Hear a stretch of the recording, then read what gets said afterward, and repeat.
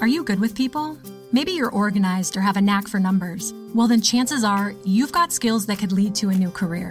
A Google Career Certificate can help you get a foot in the door with top employers in fast-growing fields like IT support, project management, data analytics, and user experience design.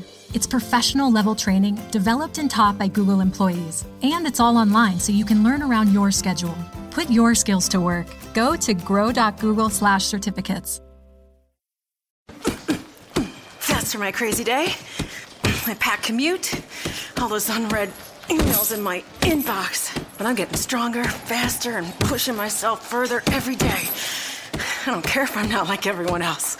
This punching bag is the best way to end my day. Whew. Fearless is knowing yoga isn't your style. That's the power of the Blue Cross and Blue Shield Federal Employee Program. Learn more about our healthy benefits at fepblue.org/getmore.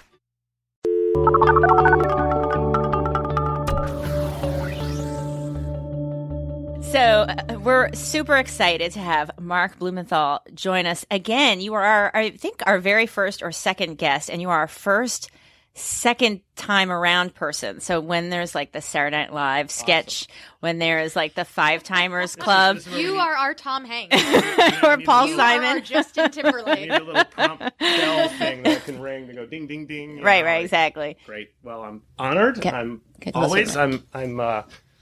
I'm thrilled to be here, and really, congratulations on the continuing success of the podcast. It's an awesome resource for everyone who listens, whether they're pollsters or ordinary folks. Well, you brought polling to the medium of blogging, and now That's we right. have taken polling to the medium of podcasting. Yes. So Yes, Back and in the olden days of blogging. That's right. I 2004. mean, and as a reminder to folks and our new listeners who don't remember us talking about this before, but both of us got our writing about polling start at pollster.com before it was at the Huffington Post, and it was, Mark and one or two other people, and then Kristen and I joined, and so here we all are today. And in fact, your name, Mystery Pollster, if you can find Mark online, was given to you by Mickey Kaus. Isn't that correct? Who I just did a panel with recently, and I was like, I feel like I'm meeting, I don't know, it's just kind of a funny thing, like, I started writing for Mark, and Mark got his name from Mickey Kaus, so I just felt like that could come full circle. And then here you are on the Pollsters. And that begat the Mystery Pollster blog, which came before Pollster, and now it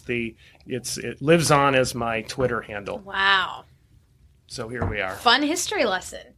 Well, now we are in the process of making history because, of course, we have an election coming up in the next week.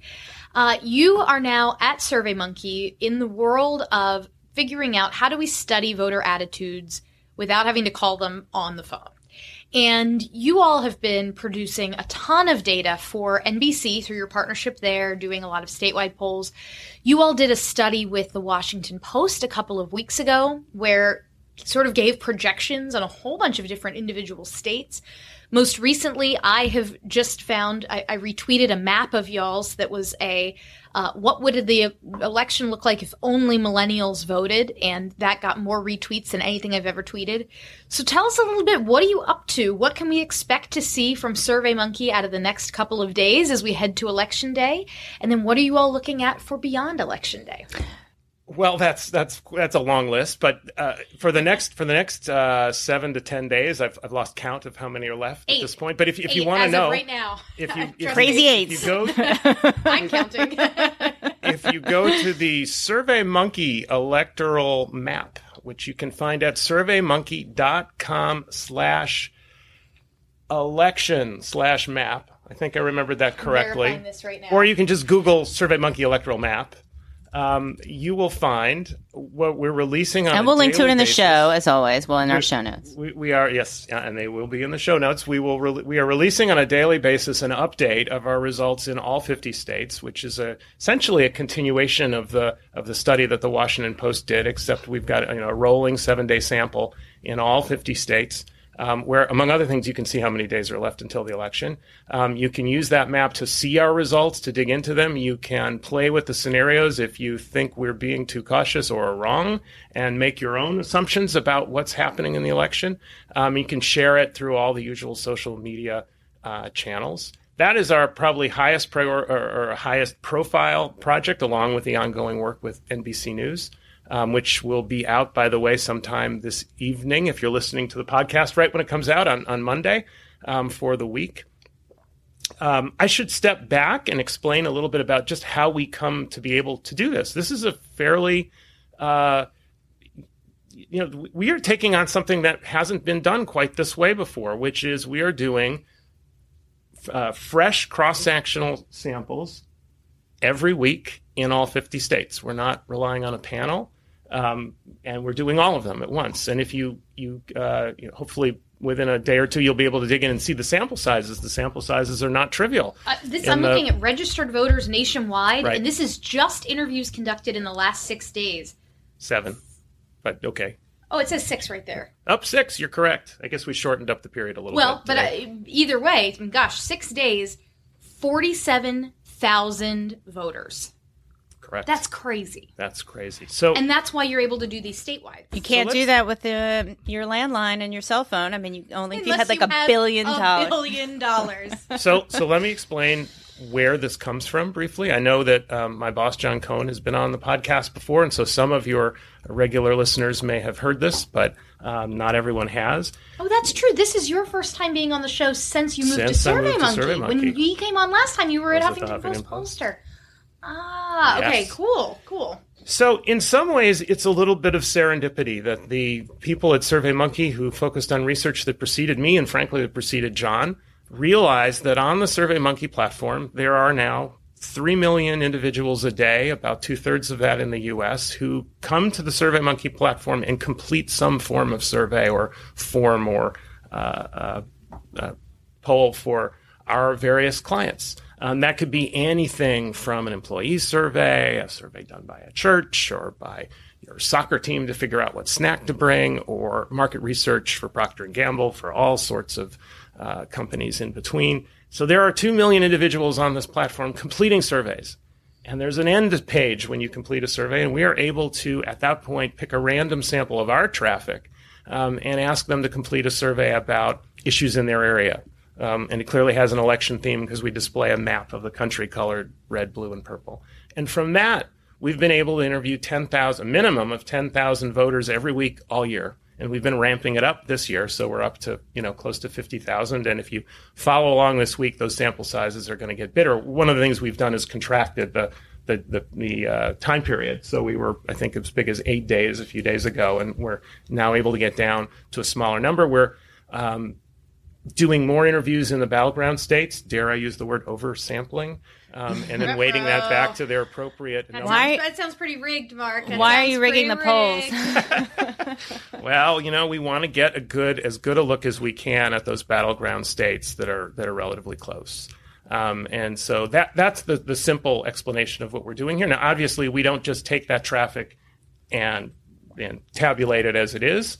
We have to do weighting to it. One of the benefits of the platform that we discovered pretty early on is that the traffic we get is amazingly diverse. It's not, and no one is going to argue that it's strictly representative, certainly not unweighted, but in terms of age, population density, even race, gender, we are not that far off of the national population. We do have to do some weighting on education, and that is a surrogate for income. But we have very big samples, and we're applying a very sophisticated, rigorous weighting to this. So you don't have like one African-American Republican 19-year-olds like in the LA Times I love panel. That story so much. Did we talk about it on the show? No, because it came out. It came out like right after we wrapped a couple weeks ago, and then it was like a week and 1,000 things had happened, and then that seemed like old news. But it was really one of the most popular things. People should go look at it. It was at the Upshot. It was a really cool analysis. Long story short, there's a poll being conducted by University of Southern California and the LA Times. Theirs is online, right? But it's a panel study, and they continue to go back to the same panelists repeatedly.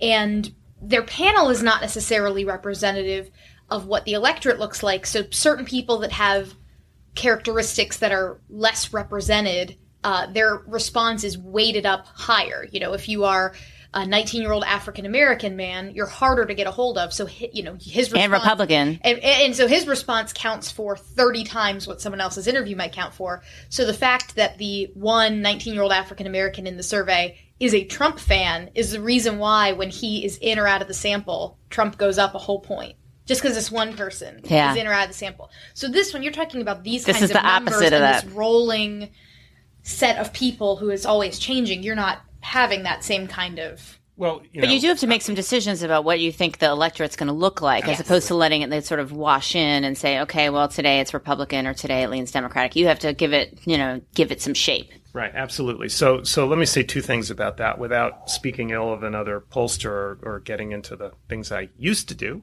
Huffington Post. You used to be so much more diplomatic. Me and Margie, we get to just throw bombs from here in our podcast studio. One thing I can reach back to from my days of covering polling was that one of the things we learned from looking at the Gallup polling from 2012 is that, weighting has its challenges. And one of the challenges is that the smaller the sample you're dealing with, the more difficult it is. If the number of things you need to weight by is large and the sample is relatively small, things stop working for a variety of entirely technical reasons, some of which that Upshot piece explored on that particular poll. One of the great benefits of the platform we're on is we have these enormous samples. So while the weighting may be significant or even extreme based on what I would have thought 20 years ago, because we have very, very large samples, we can do some very intense weighting.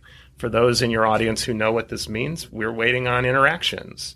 I won't do the whole explanation of that, but that means we're weighting on combinations of say, gender and age, of race and education, race and age, and so on, so that we get the interactions between demographics right now. The second thing you asked about was assumptions about the likely voters. And that, if you want to get at why polls are different right now and why some polls are showing a lot of variation, it has to do with all the various mechanisms that pollsters use to determine the likely electorate. My experience was that there really are no two that do it exactly the same. Mm-hmm.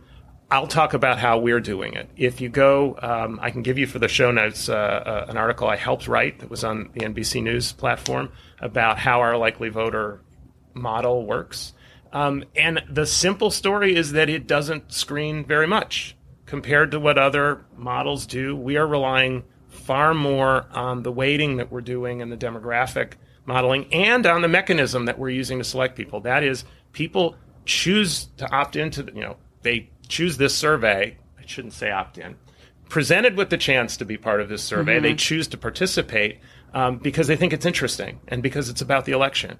And we have found evidence that the people who participate in the survey are more likely to vote already before we do anything to them. That's a valuable non-response bias. Right? It's kind of a good thing. That's also true on the telephone. Yep. I mean, there's lots of evidence of that as well. But we see that, and so we have worked very hard to use what the census's current population study tells us about people who are registered to vote and people who voted in 2012 to create weighting targets for all of the states, and we're applying a very light screen that's screening out a little less than 10% of the people who qualify for the survey as registered voters because they say they're less likely to vote. Now, so what about people who've already voted? How do you ask people how they voted? Do you make sure you're talking to people who... We're doing it in a fairly straightforward way, which is that when we ask people how likely to vote, we give them one of the options is to say that they've already voted. Mm-hmm. And so we're And then do you follow up and say who'd you vote for and include that in your total of where the race is?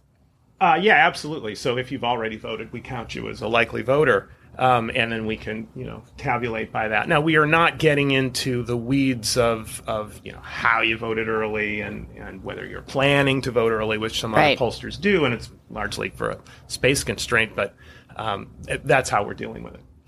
So the big news on everybody's mind today is what can the early data tell us about how the Comey letter is affecting anything? Right. As we tape this podcast, we're still a few hours away from my colleagues at NBC News sharing our results with the world.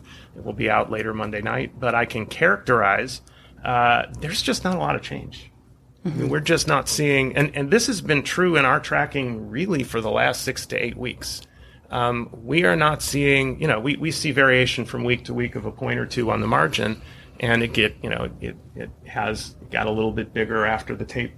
Clinton's advantage margin got a little bit bigger after the tape story broke, and a little narrower since. But we're talking about differences of a point or two, and at least over the weekend, we've not yet seen any major change. We did ask some questions about what people thought about it, and there is more expressed concern. We had a question, and I'm paraphrasing here, whether this is an issue that's worth discussing or thinking about, or whether it's more of a distraction. Mm-hmm. The identical question that we asked about the Trump tape incident after that happened a few weeks ago. And there's a bit more, there are more Democrats willing to say this is an issue that's important than there were Republicans willing to say that about Trump, and ditto with independents. But I think that gets at, in part, that ethics and the whole email story have been out there about Clinton all the way through. I mean, this is more my opinion. I don't know that other people looking at the data are going to say this, but I think it's kind of baked in. Yeah, I guess that's right. Well, first of all, reporters, the rest of us don't know what to make of this new announcement, right? So of course voters are like, wow, this is kind of why am I supposed to feel differently? But Morning Consult Politico had a poll out today, and they asked which you think is worse, Trump's aggressive comments toward women or this email thing, right? Whatever it is. I think it was phrased slightly different than this email thing, but something like that. And it was almost identical, like completely divided down the middle. This stuff is so seen through partisan lenses. Right. Yeah. Right. And we the one thing I think is a little bit misunderstood by some, most voters have made up their mind about which side of the Trump versus Clinton battle they're on. That's typically true in a presidential election with a week to go. What's different this time is that there is a non-trivial number of there's a non-trivial number of voters who say that they have an unfavorable impression of both. Mm-hmm. It is nowhere near a majority. It's in our data about 20% who tell us, on a 4-point scale favorable rating that they have an unfavorable impression. Now, most of those people dislike one more than the other. Right. So when you really get down to the core that really hate both of them exactly the same, it's a small number, and a third to half of them are either, they're either absolutely committed to voting for a third party or they're not voting. I love how people look at those unfavorable numbers. They're like, everybody hates them both. I'm like, well, okay, let's say it's 55% unfavorable to Clinton and 55 to Trump, whatever it is. Those are not the same 55% for both. Like, there's a Venn diagram here, yes, people. And like, no, everyone's like, what are you talking about? No. I don't understand. It's just much easier to say everyone hates them both. If you step back a little bit and look more closely at those people who dislike both but dislike one more than the other, that's where there's a lot of indecision. Yeah. And you see it, I'm not going to read numbers off that I jotted down, but it's about, if you, another way of looking at it, if we ask 2 different vote questions. We ask a 4-way vote, or in some places it's 5, in some places it's 3. A vote that includes the third-party candidates, and a vote that's just Clinton and Trump, and we rotate those. There's inconsistency a little bit between them. But if I take somebody who's undecided on either one of those votes, or who says that we have a certainty question, who says that they're really 50-50 or less on who they're going to actually support, that gets you something like 10-15%, mm-hmm. close to 15% of our registered voter pool. If I look at those people, it divides about a third, in terms of about a third of those people are for a third party when on the 4-way vote. Mm-hmm. About a third say they're unlikely to vote. These aren't mutually exclusive.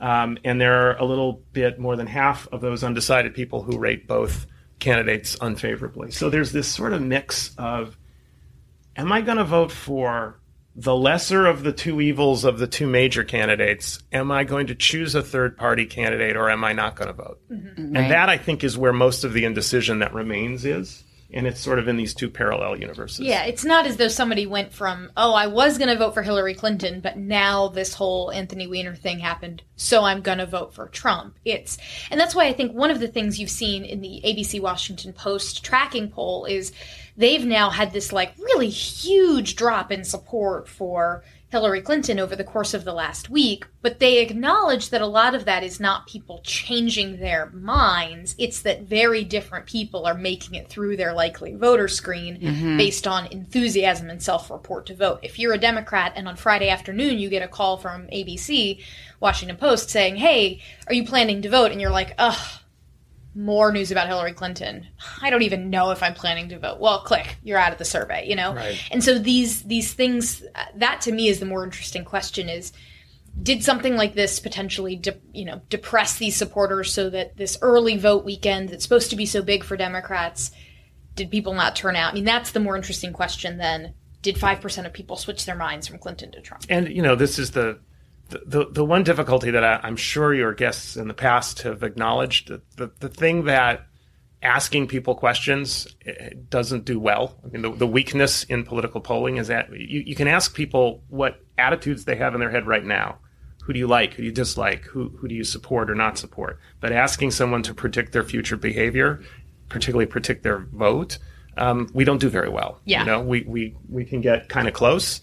But we're the least precise instrument out there for measuring what the turnout's going to be. So, yeah, I would be looking at early thanks vote. for undercutting the entire premise of show for the best. I'm just kidding. I'm just kidding. That's exactly. I mean, we had Scott Keeter on, who was at Pew. He's retired. He's like, you're asking polling to predict a universe that doesn't exist yet. People don't know. Yeah. Whether or not they're going to vote in advance. But at the same time, like if you go back and you look at the Real Clear Politics average, yes, it has wobbled, but you can go back about a year from today and see that it was like a 5-point race, last November. That it's wobbled as the news cycle has changed and as people have become nominees and things like that. But I mean, it's just so funny that we have this candidate like Donald Trump who's so different from the norm, and yet we've fallen into this. Like, I'm looking at the electoral map, and it's largely this, like, totally predictable electoral map. Well, it does look a bit different. Well, it looks a little bit different in that, I'm fascinated specifically by the SurveyMonkey map because it tells a slightly different story than what even other polls say. So it was pretty big headlines when you showed Texas was like a 1-point race. Right. And still, I'm looking at the map now. Texas is pink. 4. It's not red. Right. A state like Michigan, meanwhile, is gray on your map. Democrat by 1 in Michigan, which is the same as Georgia. Republicans by 2 in Georgia. I mean, so this is kind of a fun, in a way, Trump said he was going to change the map. According to this, it looks like there are some red states where he's much weaker, but then some blue states where he's much stronger, which seem to be kind of part of his pitch. It's playing out here a little bit. So, little quick user's guide for a map. One point to just get out of the way up front is that there is noise. There is random variation from day to day. And we've made an utterly arbitrary decision. Well, not utterly arbitrary. We've made a decision that we're going to call a toss-up any state where the margin is within 3 points. And that's partly because of the random variation we see. That is literally going day to day to day. If nothing, over a period where our national numbers have been relatively tranquil, any one of these states might flip a point or two on any candidate by chance alone. That can be 2, 3, 4 on the margin. And so some of these states are flipping in and out of colors from, blue to gray, from light blue to gray or from pink to gray or whatever, based on chance alone. Some of that can happen. The bigger story, I think, is about where the map's different versus 2012 is the larger story we can see in the national data when we cut it by education. Oh, yeah. That was actually my next question. Right. So Hillary Clinton has made very significant inroads among white college-educated voters. Oh, gosh. This map changes so much when you toggle this. Right. I'm looking at the map, the national map, and I'm toggling between no college and college, and it just goes from an entirely red map to an entirely blue. I mean, not entirely. The differences on education are stark. And so among white voters without a college degree, Trump is running as strong, maybe a little bit stronger than Mitt Romney did. What that means when you put it all together is that in states, particularly in the upper Midwest, Ohio, Michigan, Wisconsin, where there are larger concentrations of non-college white voters and relatively smaller minority populations, particularly Hispanic, you're seeing that Trump may well overperform versus where Romney was in 2012. And in a bunch of states, more in the Southwest and South and Southeast, there are places where where Obama significantly underperformed with white voters, where there's some gain for Clinton, and it's making some of them closer. Now, there are pieces of this, we are relying on, we're waiting on education. That's something that a lot of pollsters don't do, and we're relying heavily on the CPS data for that. Little known story, I'm hoping to write some of this later this week. There are two sources of data about how well educated the voters are. One is the CPS surveys, one is the exit polls. They're very different. In those states in the Midwest, Michigan, Wisconsin, Ohio, the difference in the percentage of voters estimated to be college educated it's about 10 to 12% in some of those states.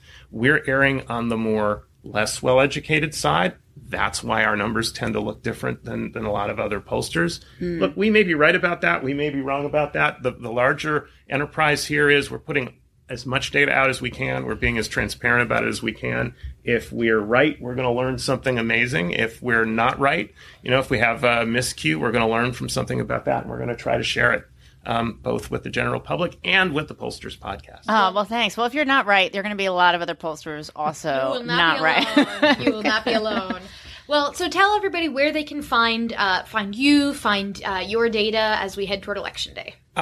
You can find, again, the electoral map is surveymonkey.com/election/map. We have a blog that I will give you for the show notes because I'll get the URL wrong. But it's the SurveyMonkey electoral blog. You can Google on that as well. And you can find me at Mystery Pollster on Twitter. Great. Well, thank you so much, Mark. Thanks for coming back. And hopefully we'll have you back again after the dust settles and we can go back to a more regular, casual pace. Oh, there's no such thing as pep orgy. That's a fantasy. That's crazy talk. Okay. Thank you so much. Thank you.